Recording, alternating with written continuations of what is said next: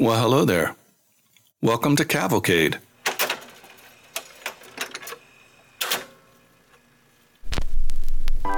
Knock, knock. Knock, knock. Knock, knock. Two ducks. Two ducks, a horse, and an orangutan. And the other four-letter words were taken. You mean these aren't your Boy, did I cats? have egg on my face. You mean these aren't your If cats? I had to guess, I'd say two I fingers. can explain. You know what? Push comes to shove. Does it take to change The a light? badger started it. I did the chicken. Putting the These X aren't your back cats. Is in it sex. supposed to burn? Cavalcade is brought to you by Harbor Repertory Theater. My name is Keith Bridges. I'm the artistic director of Harbor Rep, and I want to thank you for listening. I'm Billy Dunsmore. Well, the voters have spoken, and Dean Peterson has been re-elected mayor. And apparently they don't do recounts when the margin of victory is over 20%. However, 100% of Dean Peterson's ex-wives currently live on my houseboat. Dean Peterson is a terrible mayor. Between the stray dog problem, the sinkholes opening up near the grade school, and the laws against selling hard liquor before noon on Sundays, our town is on its way to becoming like one of the Koreas. The bad one. Just because the election is over doesn't mean I have to stop pointing out that Dean Peterson was off-key in the stage company Players production of Bye Bye Birdie, or that my sources tell me he cried at the end of the movie Cars 2.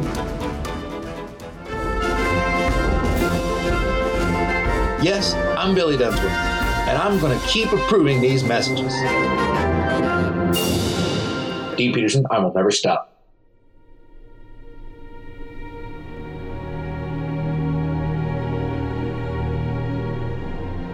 Once upon a midnight dreary, while I pondered weak and weary over many a quaint and curious volume of forgotten lore, while I nodded, nearly napping, suddenly there came a tapping, as of someone gently rapping at my chamber door. "'Tis some visitor," I muttered, tapping at my chamber door. Only this, and nothing more. Ah, distinctly I remember it was in the bleak December, and each separate dying ember wrought its ghost upon the floor. Eagerly I wished the morrow, vainly I had sought to borrow from my books surcease of sorrow, sorrow for the lost Lenore, for the rare and radiant maiden whom the angels named Lenore, nameless here forevermore.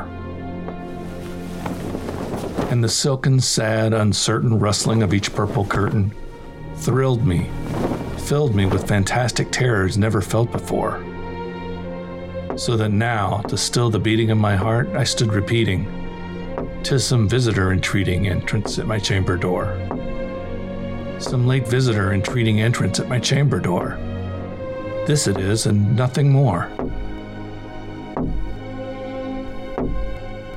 Presently my soul grew stronger, hesitating then no longer. "Sir," I said, "or madam, truly your forgiveness I implore. But the fact is I was napping, and so gently you came rapping, and so faintly you came tapping at my chamber door, that scarce was sure I heard you." Here I opened wide the door.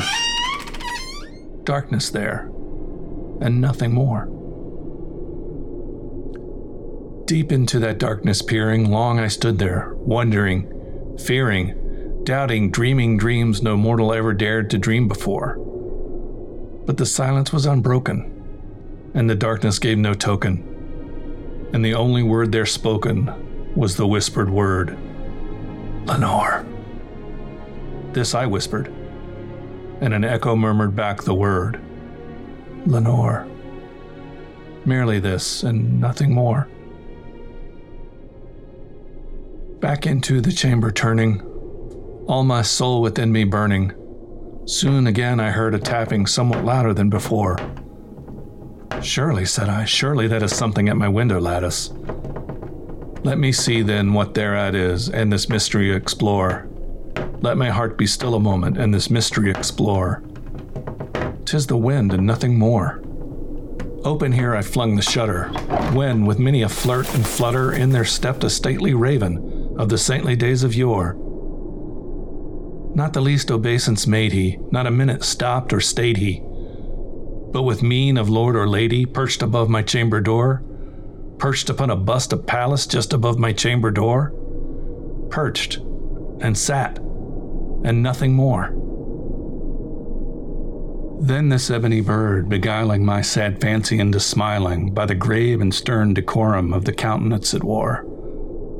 Though thy crest be shorn and shaven, thou, I said, art sure no craven, ghastly grim and ancient raven wandering from the nightly shore.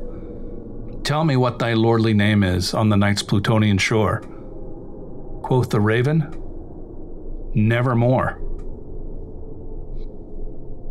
Much I marveled this ungainly fowl to hear discourse so plainly, though its answer little meaning, little relevancy bore. For we cannot help agreeing that no living human being ever yet was blessed with seeing bird above his chamber door, bird or beast above the sculptured bust above his chamber door, with such name as Nevermore. But the raven, sitting lonely on the placid bust, spoke only that one word, as if his soul in that one word he did outpour.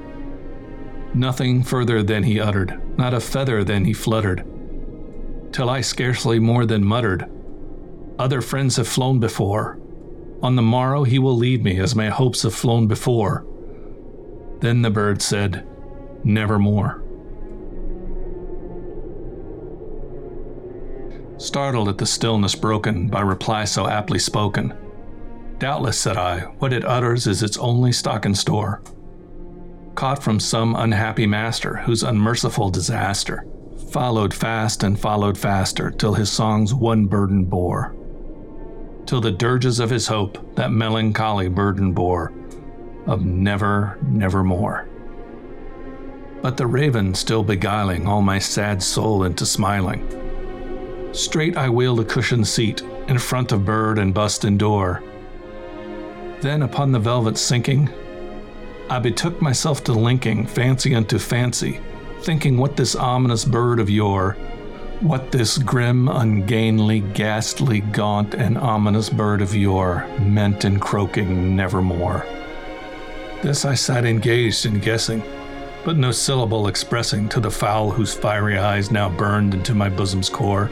This and more I sat divining, with my head at ease reclining on the cushion's velvet lining that the lamplight gloated o'er, but whose velvet violet lining, with the lamplight gloating o'er, she shall press. Oh, nevermore. Then methought the air grew denser, perfumed from an unseen censer, swung by seraphim whose footfalls tinkled on the tufted floor. Wretch, I cried, thy God hath lent thee. By these angels he has sent thee respite, respite, and nepenthe from thy memories of Lenore. Quaff, oh quaff this kind nepenthe, and forget this lost Lenore. Quoth the raven, Nevermore. Prophet, said I, thing of evil, prophet still if bird or devil, whether tempter sent or whether tempest tossed thee here ashore, desolate yet all undaunted, on this desert land enchanted, on this home by horror haunted, tell me truly, I implore, is there balm in Gilead? Tell me, I implore. Quoth the raven, Nevermore. Prophet, said I, thing of evil, prophet still if bird or devil, by that heaven that bends above us, by that God we both adore, tell this soul with sorrow laden, if within the distant Aidenn it shall clasp a sainted maiden whom the angels name Lenore, clasp a rare and radiant maiden whom the angels name Lenore? Quoth the raven, Nevermore. Be that word our sign of parting, bird or fiend, I shrieked upstarting. Get thee back into the tempest and the night's Plutonian shore. Leave no black plume as a token of that lie thy soul has spoken. Leave my loneliness unbroken. Quit the bust above my door. Take thy break from out my heart, and take thy form from off my door. Quoth the raven, Nevermore. And the raven, never flitting, still is sitting on the pallid bust of Pallas just above my chamber door. And his eyes have all the seeming of a demon's that is dreaming, and the lamplight o'er him streaming throws his shadow on the floor. And my soul from out that shadow that lies floating on the floor shall be lifted nevermore.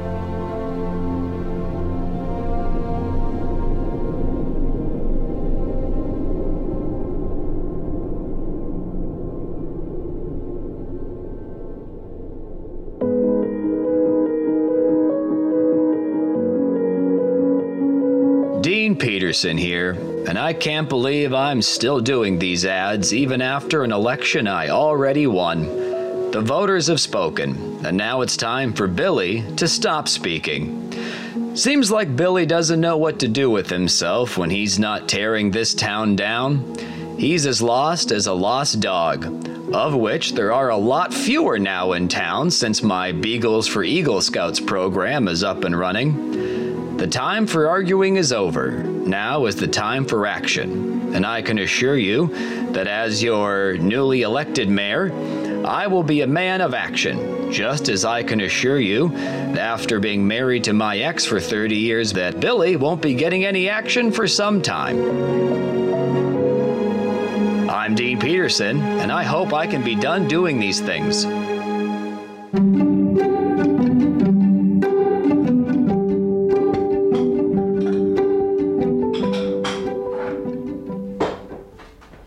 Morning, honey. Oh, come on. Aren't you excited? You're interviewing for your very first job after school today.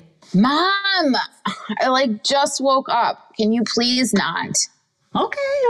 I just, want to make sure you're prepared is all. It's a hardware store, Mom. It's not like I'm interviewing at NASA. It's still a job, Elizabeth, and eventually you're going to need one of those. You can't spend your whole life in the basement canceling people on the internet and eating Tide Pods. God, Mom, it was one time, and that guy who pumped my stomach said there probably wasn't even any permanent damage. You mean the ER doctor? Yes, well, he doesn't live with you. Okay, whatever, boomer. Not a boomer, honey. Now get your bag and go catch that bus. I mean it this time. And remember to go straight to the hardware store after school.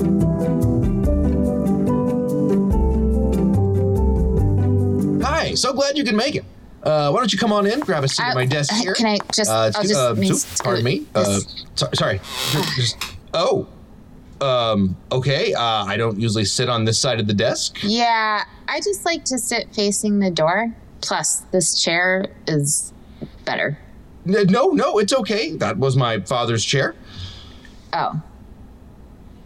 Yeah, you know what? That's okay. Let's just get started. So, Elizabeth, is it? Actually, I go by L. Ah, okay. Is that E-L-L-E? No, just the letter L. Doesn't Elizabeth start with an E? Yeah. Okay, well, got it. So, L, why do you want to work at Allen Hardware? Well, I always thought when I got a job, it would be something really cool because I've always been super good at solving puzzles. I beat 2,000 levels of Candy Crush in a week. So I thought I'd be like a detective or a profiler for the FBI or something. But then I was like, oh, wait, they're basically cops. Plus, they're not hiring. So, so you looked for hardware stores? No, I just Googled jobs near me and this one came up. Okay, well, it's not the FBI, but I think we could find a place for you here. Have you ever worked in customer service before? No, but I've been a customer before, so I feel like I really know how to talk to people. And that is what is important. What would you... Yeah, it's super important to me that every customer feels like they're really being seen and heard. Yes. Here at Allen Hardware, we want to make sure that everyone gets the products and the services that they came in for. And that they feel seen and heard as an individual, Not just some binary robot of the patriarchy establishment. Oh, yeah, I don't disagree with that. Good. And I'm not saying that I think you do disagree with that. It's just that sometimes boomers think they get it. Not a boomer. But they don't They don't get it. Yeah, I'm not a boomer. I'm what we call Gen X.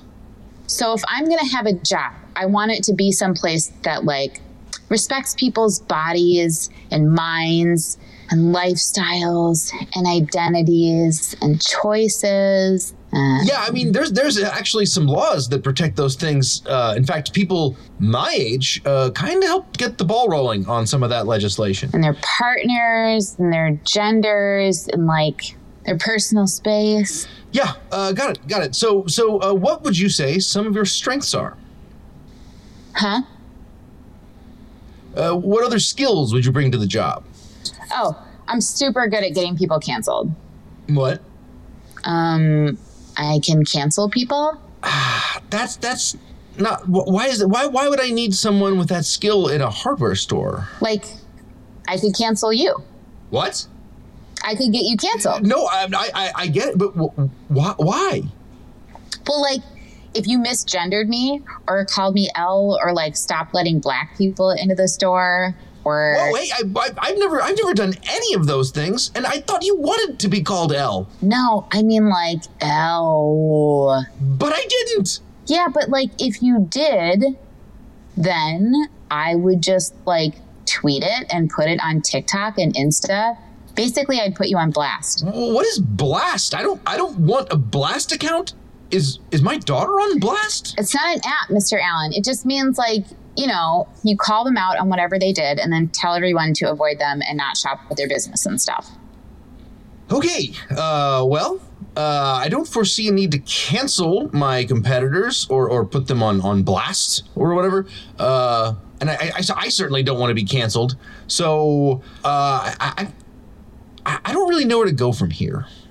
What's it called when you pay someone to like tell you how to run your business so that it doesn't go under? Extortion? No. A consultant. That I could like make sure the hardware store doesn't do anything that would like get you canceled. Okay.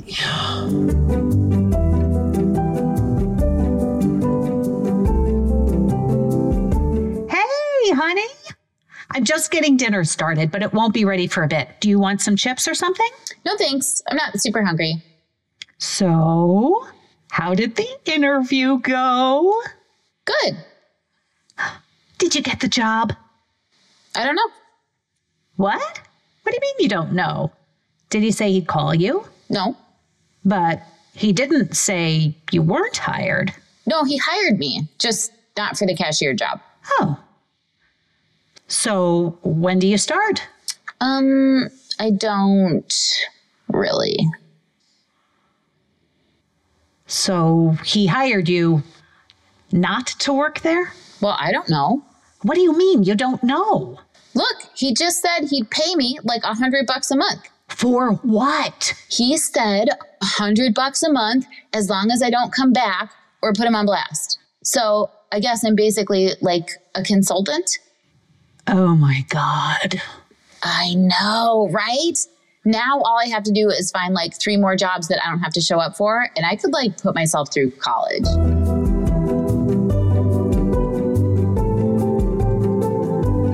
Gen Z Gets a Job by Elise Cole. With Rachel Bridges, Elise Cole, and Brian Miller.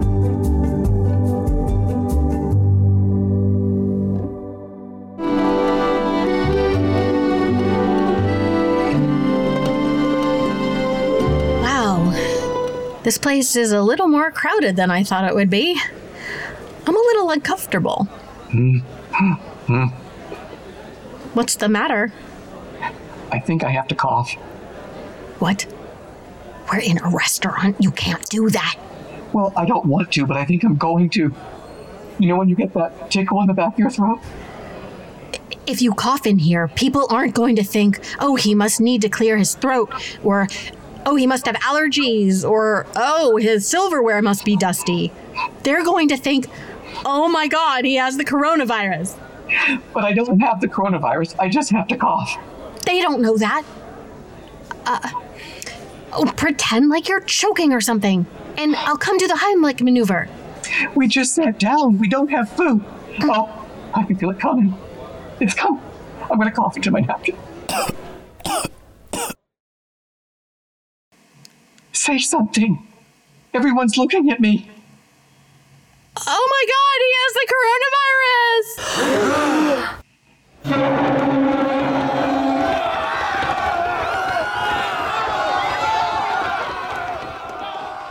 coronavirus! Now we have the place to ourselves.